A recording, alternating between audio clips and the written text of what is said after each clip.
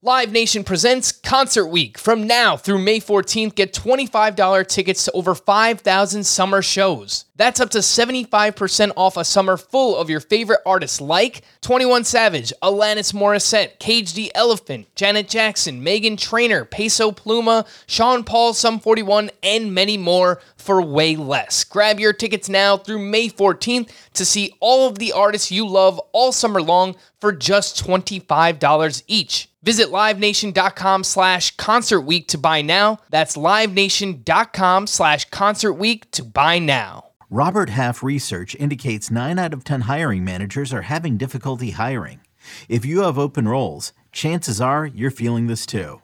That's why you need Robert Half. Our specialized recruiting professionals engage with our proprietary AI to connect businesses of all sizes with highly skilled talent in finance and accounting, technology, marketing and creative, legal, and administrative and customer support. At Robert Half, we know talent. Visit roberthalf.com today.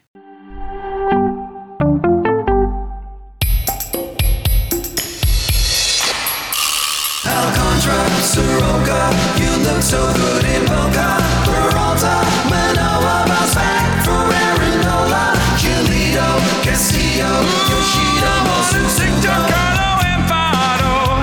Value so high, but ADP so low.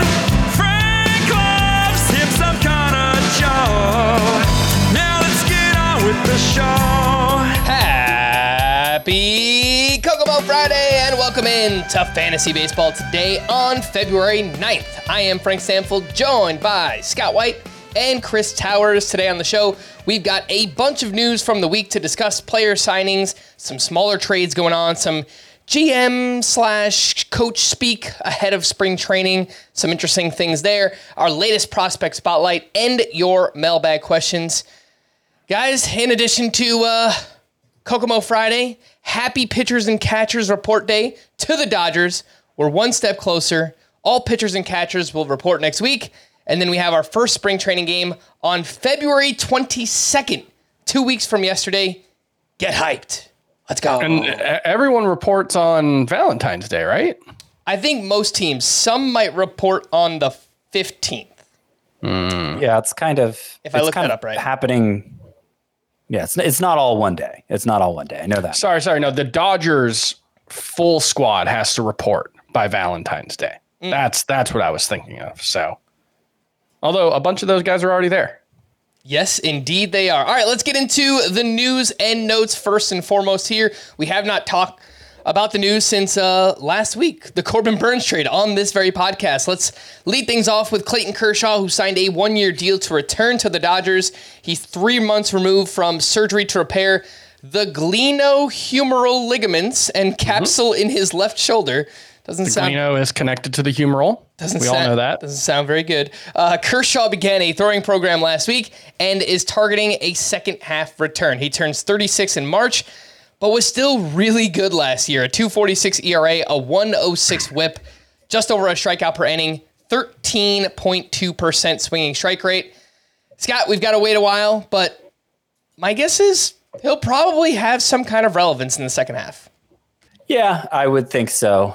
I mean, even when he came back late last year and was throwing like 3 innings at a time, barely cranking it up to 90, trying to look up the exit velocities just to be sure, but I'm going off memory with that. He did not look by the data like Clayton Kershaw, and the results were still fine. So I don't know how much you can actually invest in him in fantasy because his timeline, he's hoping to return in July or even August. And who's going to be, even if you have IL spots, who's going to be able to keep one free for him for that long? But I suspect late in the year, Clayton Kershaw is somebody who's going to be started in most fantasy leagues at some point. He's had, you guys probably remember, he had that crazy run of like 11 straight seasons to open his career where he lowered his ERA every year, if you remember that. And then it kind of, he had a little bump in the road. He has a 2.28 and a 2.46 ERA over the past 2 seasons. It's just, it's bonkers. Like he's definitely going to be fantasy relevant at some point. Whether you can or should invest anything in him in drafts, I tend to think probably not. For all the reasons Scott said, although I think the hope is that he'll be placed on the IL. He'll definitely be placed on the IL before like your first lineup lock. So you've got that going for you, right? Because they open the season on the 20th of March. They'll have to add him to the IL at that point. So if you play in a league with IL spots, you're not going to have to like worry about having that spot available. It's going to be available unless your league is counting that series.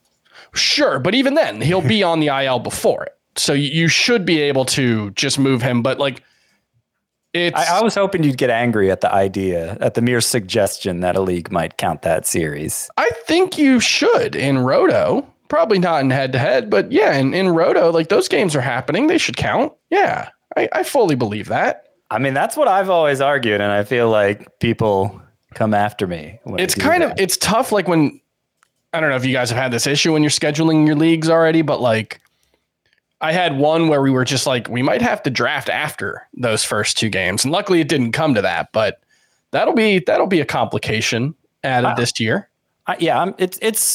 This happened a lot in the early mid 2000s, I feel like, and we've kind of gotten away from it. So it's not totally unfamiliar to me, but since it has been a while since we've worked with it. I would assume the biggest draft weekend of the year will still be the weekend following that series. Like people are just hardly even going to think of it as any kind of opening day. And Thursday, March 28th is still people are going to treat that still as opening day. Even regardless of fantasy purposes, this game happening, the series happening overseas. Well, it's only 2 games happening. Like nobody's going to really put much attention. Was the last time that this happened when Zach Greinke got hurt? You guys remember that? Zach Greinke got like, I think they were playing in Australia and he hurt his back or something.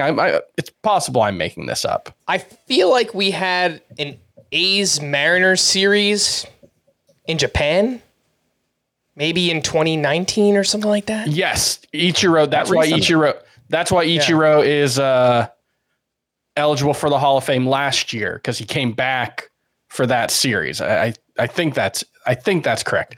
Again, I might be making this up as well. All right, let's move on. While we're talking about the Dodgers, Walker Buehler will not be on the opening day roster. They have him on a, quote, slow program. His ADP on Fantasy Pros is 120.6 as the SP36 off the board. My guess is that's going to continue to drop. Other names a little bit lower down, there's Carlos Rodon and Yu Darvish, which are like in the SP45 to SP50 range.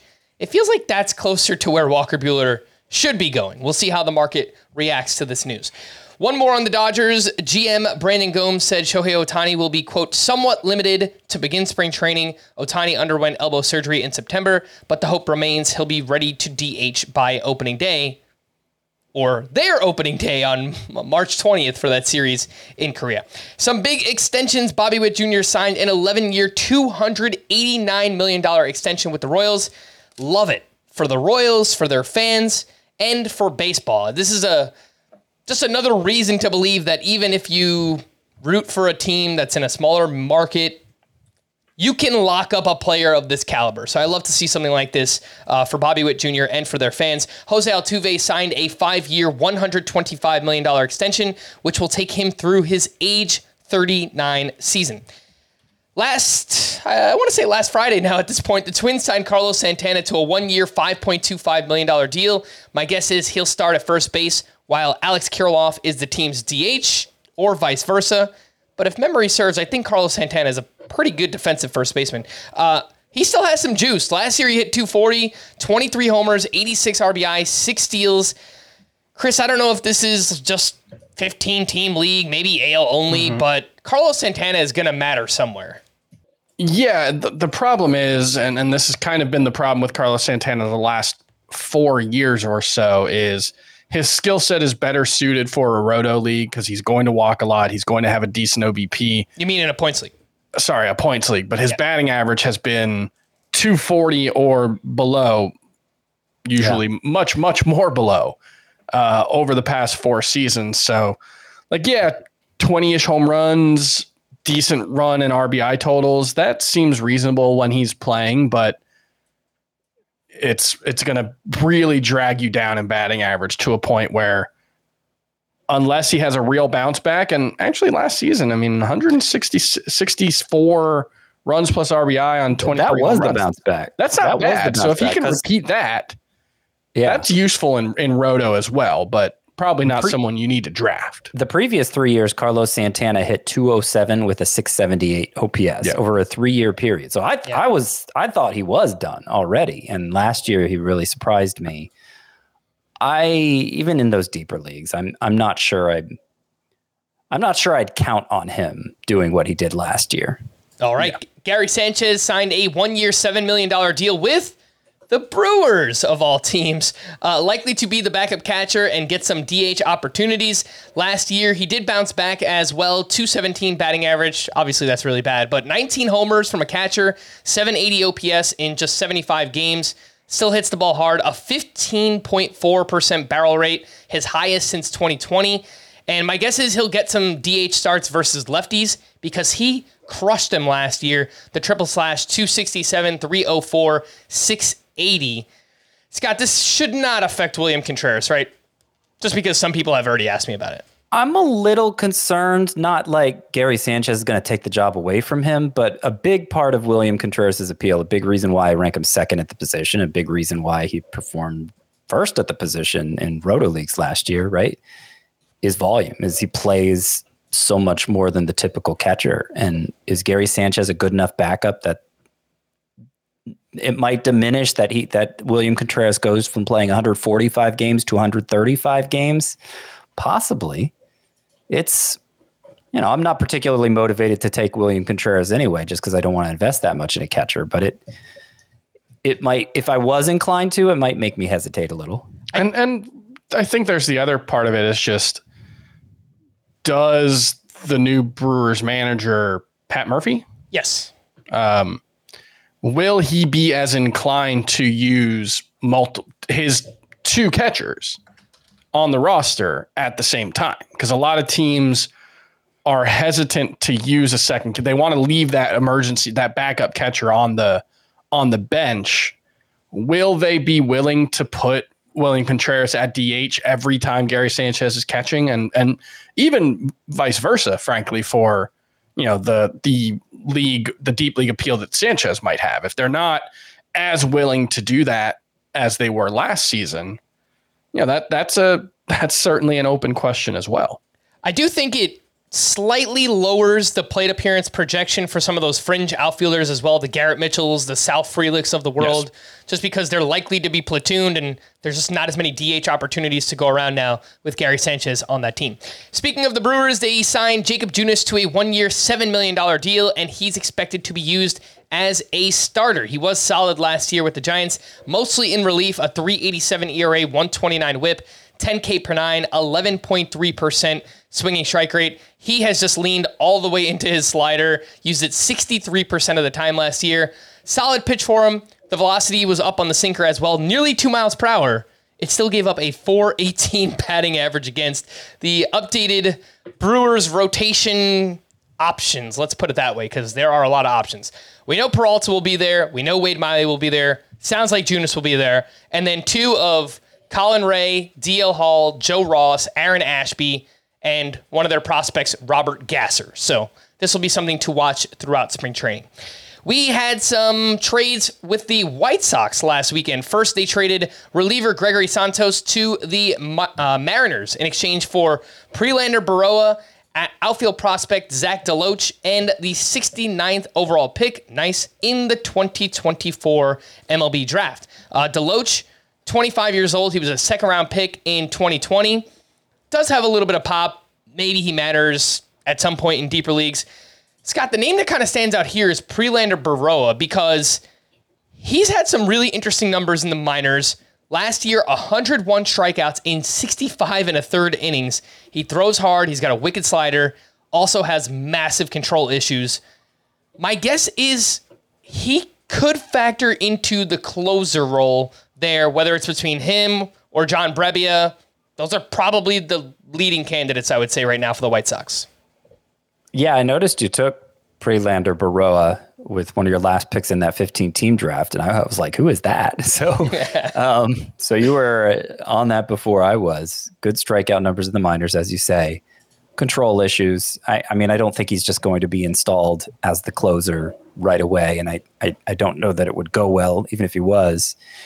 And so the fact that they don't have an obvious closer, the White Sox, now that they've traded Gregory Santos, I think makes me just not want to invest in anyone in the White Sox bullpen because they're going to be a bad team. And when you got a bad team, like it's hard enough for a full-time closer on a bad team to make a worthwhile fantasy contribution. You get guys splitting saves, none of whom are particularly good. Yep.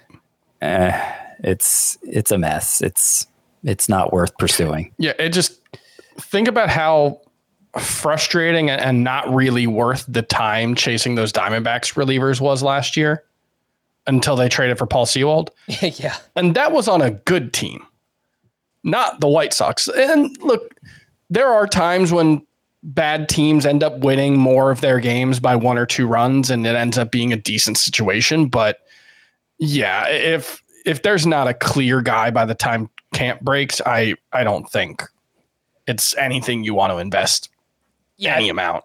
I think it's mostly for deeper leagues for now. Maybe somebody emerges. I'll point this out for the Oakland A's last year in the second half. Trevor May had 15 saves in the second half alone. So there are situations where a player can emerge on a bad team, but we'll just kind of have to wait and see on regarding the White Sox bullpen. The next trade they made was they acquired outfielder Dominic Fletcher from the D-backs in exchange for pitching prospect Christian Mena. And Fletcher did show a little bit of something last year with the D-backs, mostly a strong batting average profile with modest power and speed. Last year in the minors, hit .291 with 10 homers, 5 steals, and .899 OPS in 66 games in the PCL. Roster Resource has Fletcher as the strong side platoon in right field. Again, it's mostly a deep league name to know for now. I'm just going to try and fly through the rest of these. If there's something that really stands out, feel free to interrupt me. Joe Musgrove and Yu Darvish will not have any limitations in spring training. Musgrove missed the final 2 months of last season with right shoulder inflammation and also dealt with elbow bursitis earlier in the year. Darvish missed the final month with a bone spur in his right elbow. Both could turn out to be great values if healthy, and obviously we'll be paying close attention in spring training. Orioles GM Mike Elias said that Jackson Holliday will play, quote, a lot of second base during spring training. Holliday only has shortstop eligibility on CBS, but could quickly gain second base if it plays out that way. We spoke about that more on our shortstop preview, which will be out on Monday. The A's acquired... Let me go ahead and say, I think, I guess I've said this before, but Jackson Holliday's barely drafted inside the top 200. And I think he's one of the most underdrafted players right now. Because, I already thought he had an inside track to a starting job for the Orioles, but now that Mike Elias is kind of laying out this plan for him, is it Elias or Elias? Elias. Okay. Mike Elias is laying out this plan for him to be part of an infield rotation where you got Gunnar Henderson moving back and forth and you got Jackson Holliday moving back. That just makes it even clearer that these are their intentions. And Holliday has to earn it. He has to prove he's ready for it. But if he does, he's in. And you'll be happy you invested in him in that case. The A's acquired Ross Stripling and cash considerations from the Giants in exchange for Jonah Cox. The updated A's rotation, not great. JP Sears, Paul Blackburn, Alex Wood, Ross Stripling, and my guess is a battle between Luis Medina and Joe Boyle for their SP5.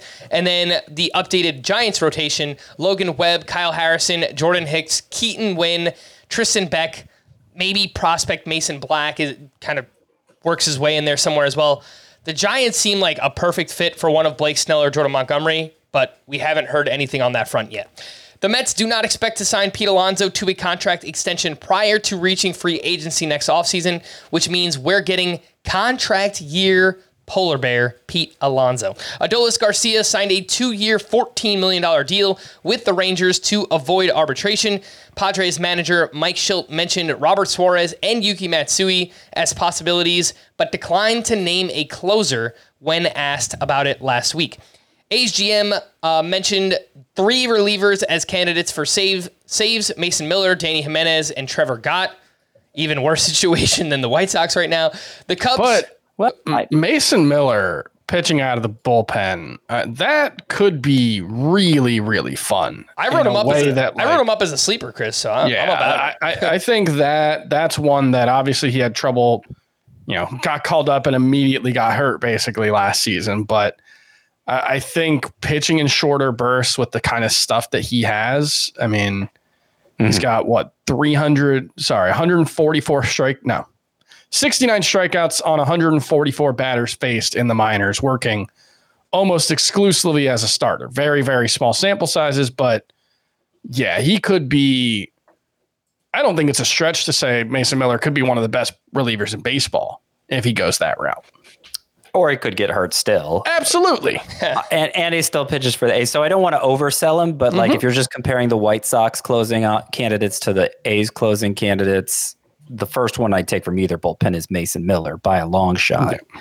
I would take, to help contextualize this, I would take Yuki Matsui over any of them because I think the Wandy Peralta signing another lefty made it clear that that's the preference. Matsui has a great track record as a closer in Japan, and I think he's a better choice than Robert Suarez. But if we get to like May 15th and it looks like Mason Miller's the closer, I might rank him as a top 20 guy. Mm-hmm. And to your point, Scott, when being excited about Yuki Matsui, the Padres are actually a major league team. So I think that actually helps his likelihood to help in fantasy as well. Heads up that we won't have a live stream this Sunday with the Super Bowl on, but we've already recorded our shortstop preview, and that will come out Monday morning, both on YouTube and as a podcast in your feed. Let's get into our prospect spotlight. Big thanks to everybody who either emailed or left a name in an Apple Podcast review. You can now relive the best moments of the UEFA Champions League 24/7. The UEFA Champions League channel is a new 24-hour streaming channel serving non-stop goals, highlights, and full match replays from the world's most prestigious club competition. Reminisce on your favorite moments, legendary players, and brilliant goals with the UEFA Champions League channel streaming around the clock on Pluto TV and the CBS Sports app. We're going with one of the Mets' top prospects, Jet Williams, who was sent in by GRC Ismail, I don't know, on Apple, and Drew Alexander via email. So 2 requests for Jet Williams. He was the 14th overall pick by the Mets back in 2022 with a very unique skill set. Last year in the minors, hit .263, 13 homers, 45 steals, and an .876 OPS. Smaller guy, 5'6", blazing fast, and walks a ton. .425 on base percentage. Scott, Jet Williams checks in as your number 24 overall prospect. What do you think about his unique skill set? Could it actually work in the majors? Yeah, he was one of the biggest prospect risers for me last year. I didn't think much of him coming out of the draft, but that performance he put on, particularly the plate discipline he showed, and also the power for being a 5'6" guy was surprising. He was even capable of driving the ball out to the opposite way, which you wouldn't expect for somebody that small and somebody that young. He was 19 last year. And I saw some reports this offseason for Jet Williams that the only reason he lasted as long as 14, like there was some speculation he would go earlier than that, was because he's 5'6", and that kind of scared some teams away. Obviously, we've seen plenty of short players turn into studs in the majors. If you have speed like Jet Williams does, appropriately named there, that helps his cause. I think I don't know that his path is. I don't know that he's necessarily going to wind up at shortstop for the Mets because they have Francisco Lindor locked up long term, but he's somebody who would be a fit in center field if the Mets choose to go that route. Second base is always a possibility too if you can play shortstop.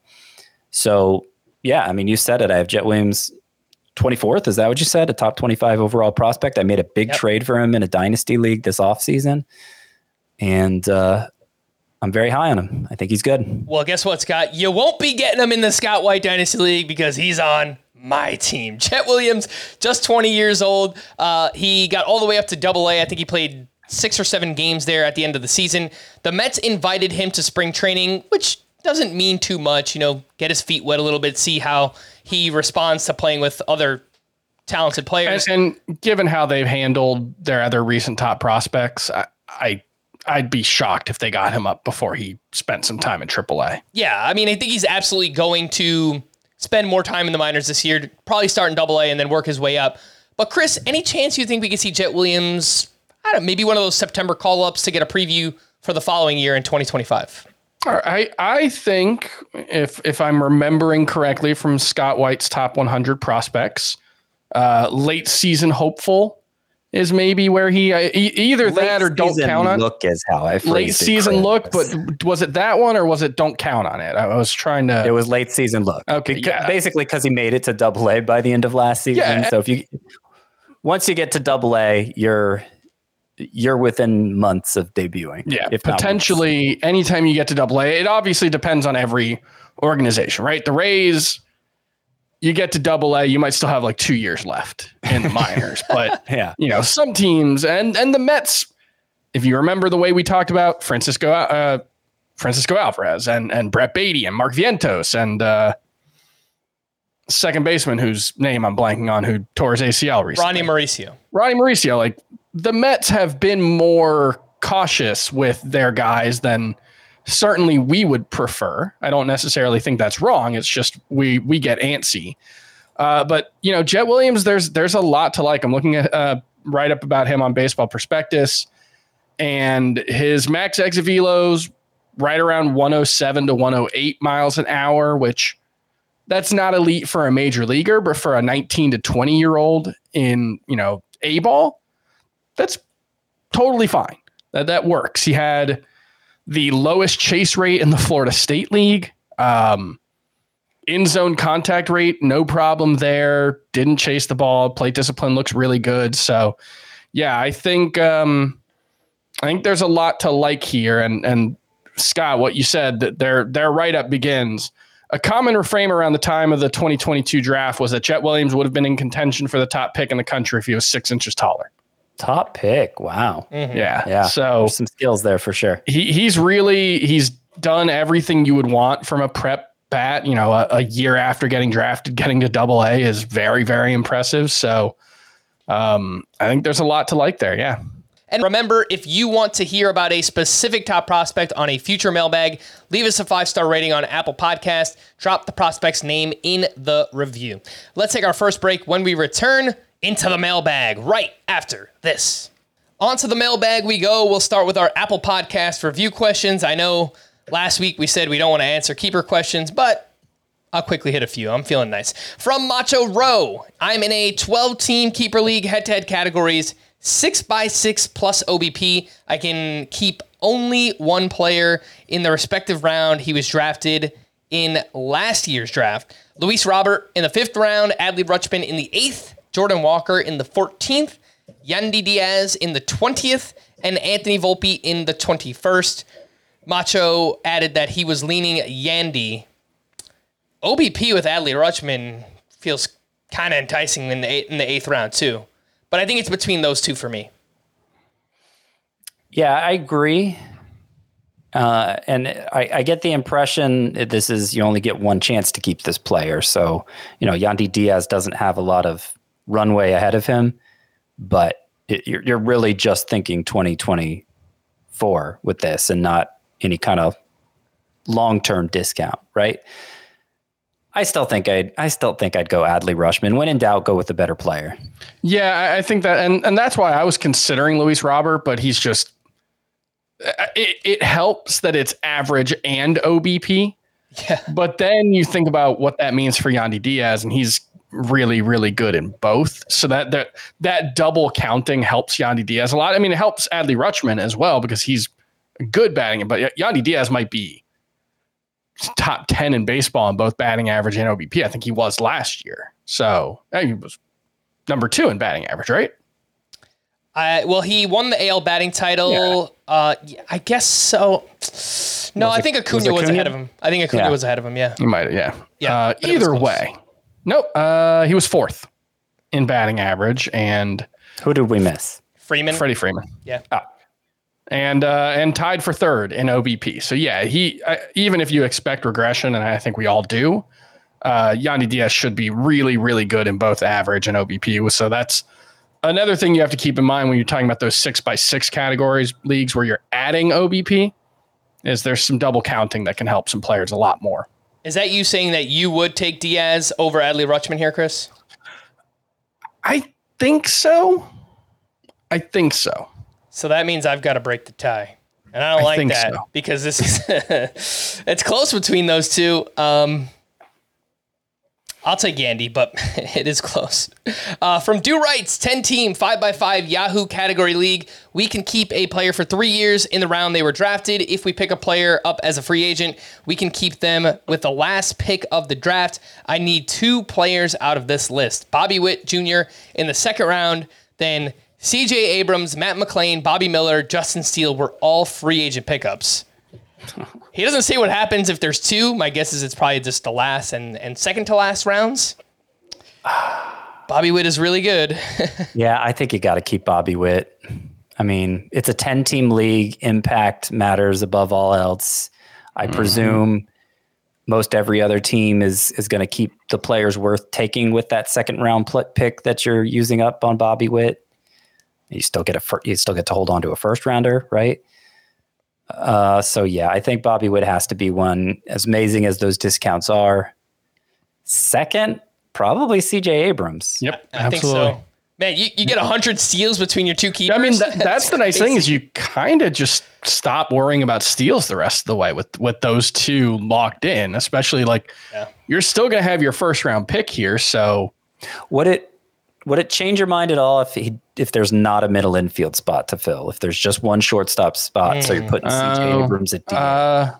Well, it is a Yahoo categories league, so he gets 2 utility spots. True. So presumably if it's the standard, yeah. So Yahoo standard. If that's the case, then that makes it even easier. But yeah, even if you had to just one utility spot, no middle infield, if it's a categories league, I think you still Witt and Abrams. Yeah. Abrams is just so far ahead of everyone else. It's a fair question you bring up, Scott, but I think I would still go with those 2, even without a middle infield spot. So Bobby Witt and CJ Abrams for your last round keeper. Next up, the emails, fantasybaseball@cbsi.com from Matt in Philly. This one's for Scott. Dear Mick, Keith, and Ronnie. The Beatles. That's the Monkees, guys. I did get a text message from a friend that was like, did Scott really not know that was the Rolling Stones? See what I was thinking. Okay, I'll go ahead and try to. I did not know that was the Rolling Stones either. Frank was joking it was the Beatles, but I and then he was doubling down on it. I assumed it was some kind of tangential reference to the Beatles, not that guys named Mick, Keith, and Ronnie were part of the Beatles. And yes, I know who Mick Jagger is. I know who Keith Richards is. The fact is Keith is listed as Keith here. Never heard that before, but apparently it's a thing. Whatever. I'm not the biggest music person, I'll admit, but I could name the Beatles. All right, let's answer the question. Hey guys, love the show and have been a listener for over a decade. Thank you. My question for Scott is, why are you so crazy about making a player in the same tier across different positions? I think a player being in different tiers shows the difference in how strong each position is. An example is someone like Dalton Varsho a couple years ago. You would have him in a much higher tier at catcher back then compared to outfield. He's not the only one, but the easiest example to show what I mean. If you think Ha-Sung Kim is in a higher tier in one position, then I think you are right and would be wrong to add tiers or move him into a different tier. You also have guys in the, quote, elite tiers like Adley Rutschman, who is nowhere near your other elite tiers players at different positions, which makes sense because every position's tiers aren't even in strength. We're trying to live in a society here, okay? We need to have rules. There cannot be chaos. I get what he's saying about the catcher thing. In years past when it was an issue, I would just say, bump every multiple bump every catcher who's multi-eligible down a tier at that other position. So there was I just introduced a rule that probably nobody paid attention to. I get maybe nobody cares about this but me. There are a lot of things nobody cares about but me. But you're not just tiering positions independently of other tiers. The whole point of tiering a position is so that you can compare it while the draft is happening to how the tiers are depleting at other positions. And if there isn't a certain amount of congruity between those positions, the whole process becomes confusing and not particularly helpful. I'm trying to make it easier on you as a consumer of my tiers to follow along and make good decisions. That's why I do it. And I'm going to keep doing it. So there. All right, from Kevin, 2-star pitchers are valuable in weekly lineup leagues. However, I cannot find the stats of pitchers who had the most 2-star weeks in previous seasons. I'm not sure that honestly matters much, but I would like to hear Frank, Scott, and Chris discuss the value of 2-star pitchers on the podcast. And it feels like, much like the pitching landscape in general, obviously 2-star pitchers have changed. I think they're scarier. The pitchers you find off the waiver wire are maybe not as good as the pitchers that we've found on the waiver wire a decade ago. So it was easier to stream 2-star pitchers then. I think it's much easier to try and do in a head-to-head points league because it doesn't hurt you as much. I mean, it could hurt you for a week instead of if you get a 2-star pitcher in a roto league that gets blown up twice. I mean, it'll take you a month to recover from that in your ratios. So I don't know, Chris. There's no easy answer here, but how do you feel about 2-star pitchers in 2024? And I don't know if there's even very much value in talking about 2-star pitchers in draft season because here's what you need to know right now. If the Dodgers go with a 6-man rotation, they're not going to have very many 2-star pitchers.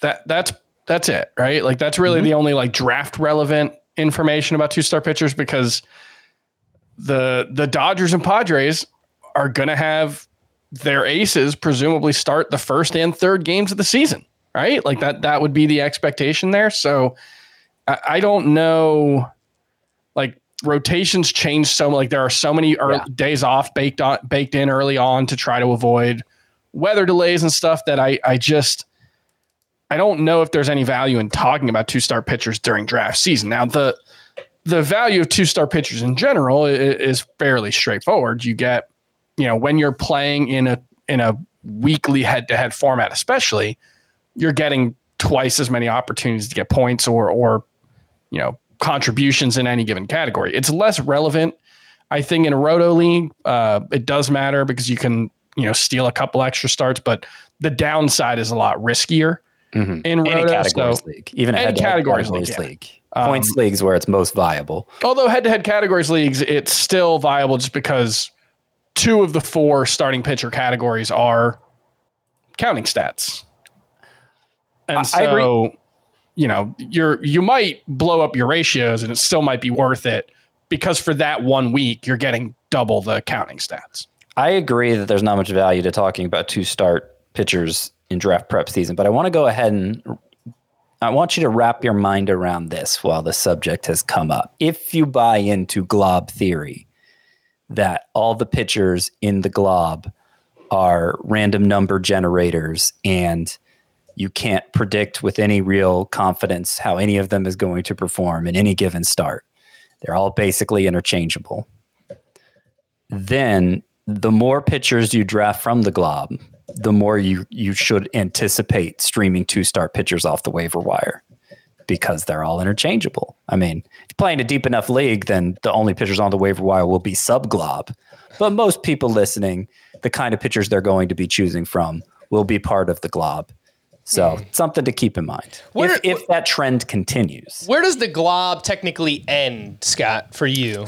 So I laid it out, my latest article on CBS Sports. It may not be the latest by the time you're listening to it, but how to draft starting pitchers in 2024. It's a whole series of position strategies pieces. I think it's the most helpful content I put out every draft prep season. So I encourage you to read it. And in this particular one, the starting pitcher strategy piece, I define exactly where the glob begins and ends, and I'm scrolling to it now. So for me, by ADP, the highest drafted glob pitcher is Joe Ryan. If you reject that Joe Ryan is in the glob, then it's Hunter Green. But I think Joe Ryan's in the glob. The lowest drafted pitcher in the glob by ADP is Bryce Elder, 376 overall. I don't know if that seems too low to you. Seth Lugo, 280 overall. It's a big group of pitchers. I encourage you to check out the article, and you could go through all the names that are part of the glob. Okay. I more so wanted to know just about like where it ended in your rankings. I guess that would probably be around SP 80, just because I'm thinking out loud. In a head-to-head points league, even a shallower format like that, so many pitchers are drafted that I would imagine your top 80 starting pitchers are going to be rostered in that format. So the free agents, even in a shallower league, still might be sub-glob pitchers, you know? The thing about a glob, Frank, is it continually grows. It's not stagnant. It is constantly glomming on to other pitchers. And I'm sure there will be plenty of pitchers in 12-team leagues that become part of the glob. Right now I'd say it's about 50 pitchers in the glob, but it's going to shift and change and be reshaped as the year plays out. And I'm sure there will be plenty of globby pitchers to choose from as the season plays out. This next one is from Ryan. I'm thinking of making a trade. This is for my 10-team NL only keeper league, where you can keep an entire roster if you choose. 5x5 standard roto. My team should be pretty good this year, but next year is my year. Lots of confidence. I like it. I have a ton of money to spend in the auction, and I'm going for Shohei Ohtani. I'd be sending Max Muncy for Bryson Stott and Zach Veen or Tony Gonsolin. Zach Veen, outfield prospect with the Rockies. And an NL only keeper, Scott, would you trade Muncy for Stott and Veen or Gonsolin? I'm not sure where the Ohtani part factors into this. Yeah, I don't know either. 5x5 roto, I would prefer Bryson Stott to Max Muncy straight up. I mean, it kind of depends what your team needs are, how much you need speed. But if you look at my roto rankings, Bryson Stott is ahead of Max Muncy, and it's a keeper league, so he's got the youth factor going for him. And you're getting what could turn out to be a pretty usable piece there in Zach Veen if he bounces back from an injury-plagued season. So yeah, I'd definitely do that. All right, next up, this one is from Shelly. Dear Jungle Jim, Nelly, and Little Louie. These are... No, these are apparently White Sox legends. I don't know if that's the right way to phrase it, but former White Sox players' nicknames, it appears. Luis Aparicio, Nelly Fox, and what was the other one? Jungle Jim, Jim Rivera. There you go. All right. You learn something new every day. I play in a 15-team Dynasty Roto Auction League, 4 outfielders, 1 catcher, pretty competitive. In the past, trades have become a problem because by June, team scuffling begin to tank by selling off their assets for draft money and or prospects. There is talk about institutional controls / limits / oversight by other owners of proposed trades. Do you have suggestions or alternatives to police trades, or is it better to let the market decide? Oh, yeah. I mean, it's always better to let the market decide. I don't. You can't have other teams police their competition. That's just not going to work, and it's going to cause so much discord, and it's going to end up being more unfair than it is fair. I'm not saying you can't institute disincentives for a full-scale trade-off, but I don't think that's the way to go about it. One I like and have used in my own dynasty league is, when it's a head-to-head league, like a consolation bracket between the non-playoff teams to determine draft order the following year, so that if you go overboard in selling off your pieces, it's actually going to it could do you more harm than good.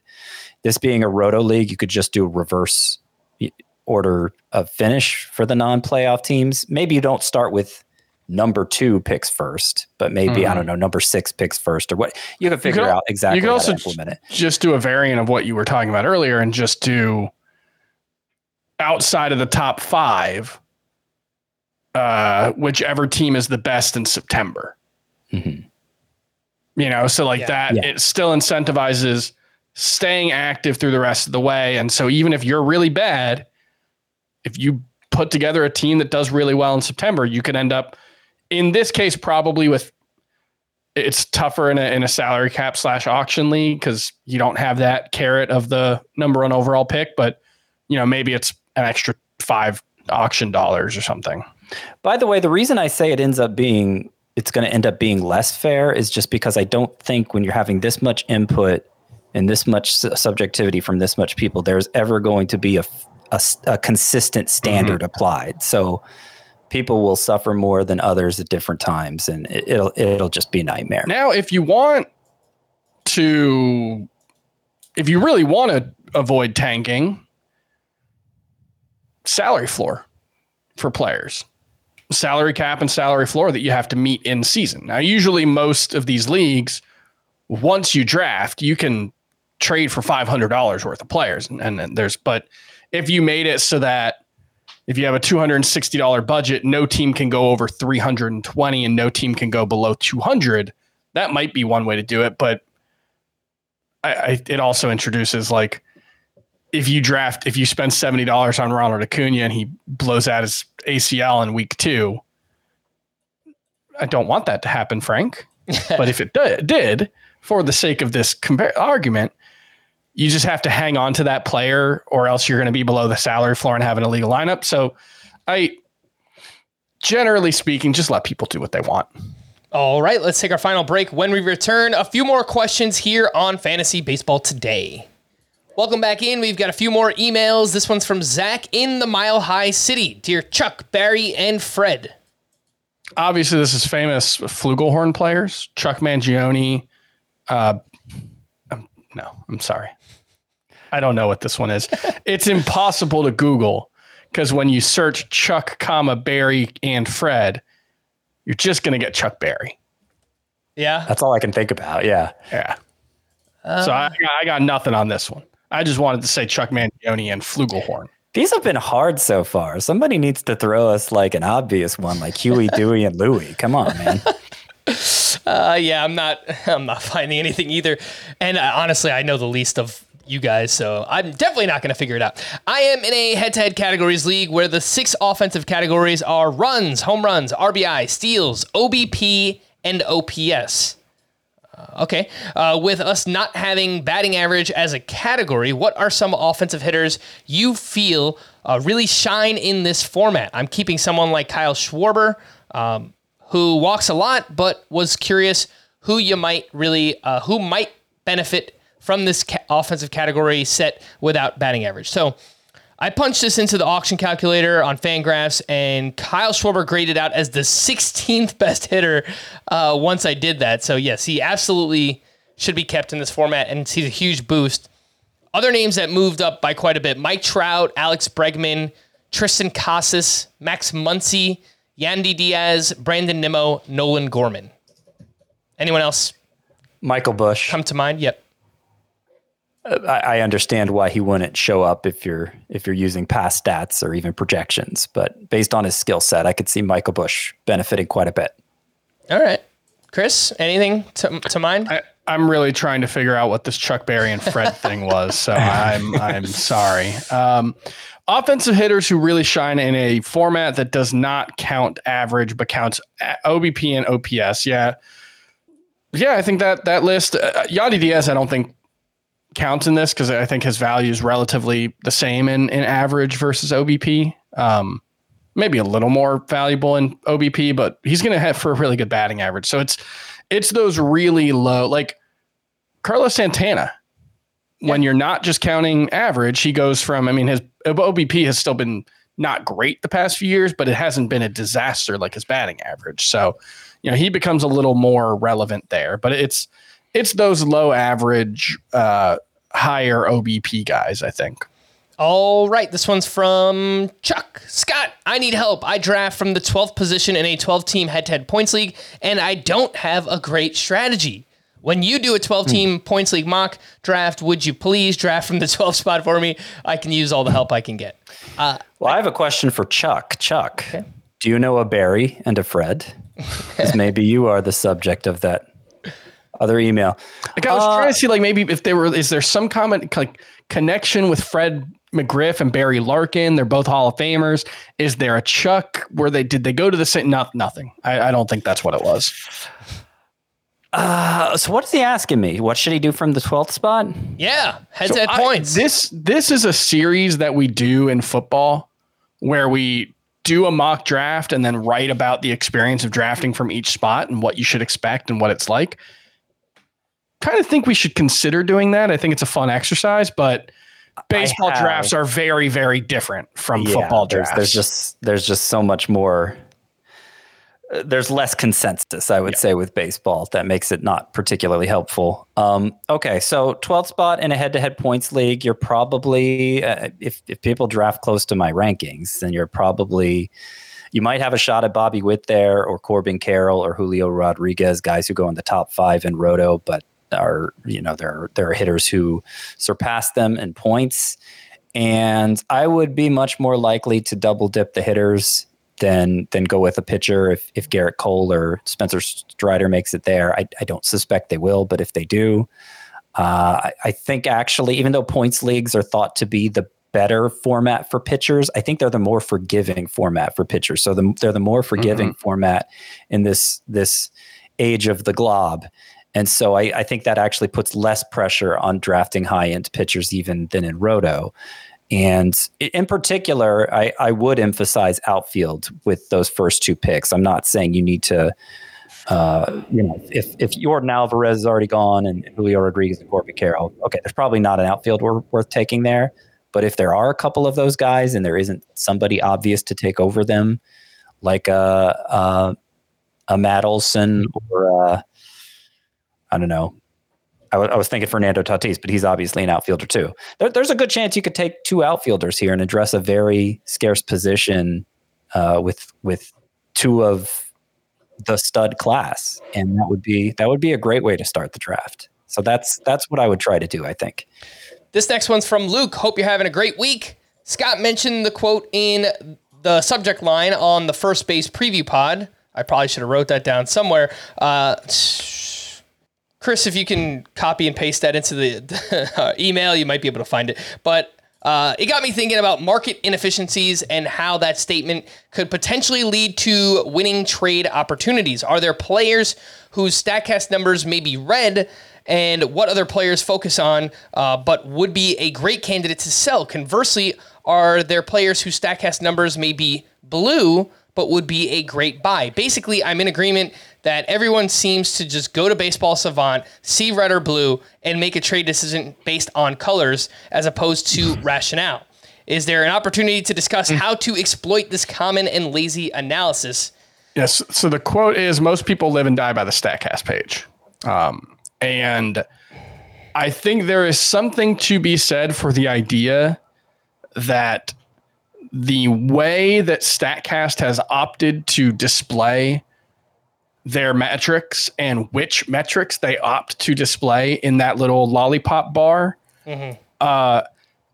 has had some deleterious effects on. Is that really what it's called? Lollipop bar?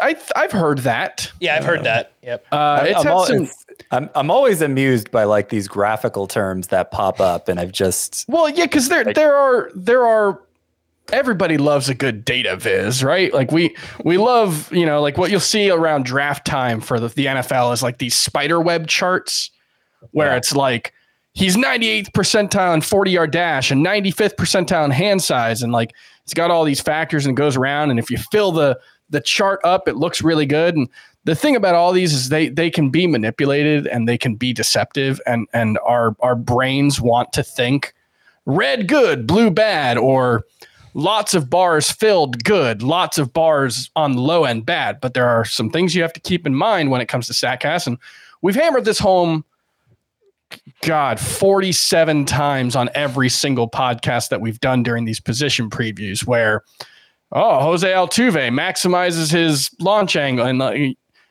what Baseball Savant does not take into account when they're doing expected WOBA and all these stats is spray angle of the batted ball, because they've talked, the guys who run that have talked about it. They're very smart.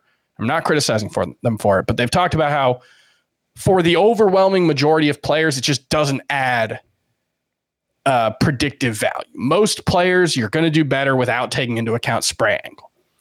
And that is true, but we've talked about a lot of these counter examples. Jose Altuve, Marcus Semien.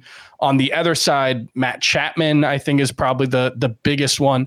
Yep. And what that is basically guys who, Brett Beatty, we talked about on the third base preview. Bo Bichette, guys who hit the ball, particularly to the power alleys in the air, are going to likely underperform their expected stats because the fence is further. That's the simplest way. Marcell Ozuna had that problem too. Obviously not last year, but those years where he was underperforming. Tommy Pham has always been like maybe the poster child for that. Of a guy who just hits the ball 380 feet to right center, when if you hit it 360 feet down the left field line, since he's right-handed hitter, but so he would be a much more. So I think we just gave you some sell high candidates to the extent that you could sell high on Tommy Pham. In terms of buying low, what makes this tricky is it's until a player does it year after year. Yeah.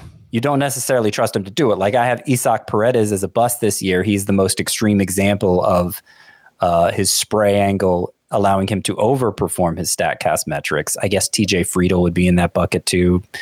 A lot of guys being talked about as bust candidates now. Mm-hmm. But it may just be that is something they can carry over year after year, and they become the next wave of Marcus Semien types. Yeah, they're in that 5 to 10% of players that just it doesn't really apply to.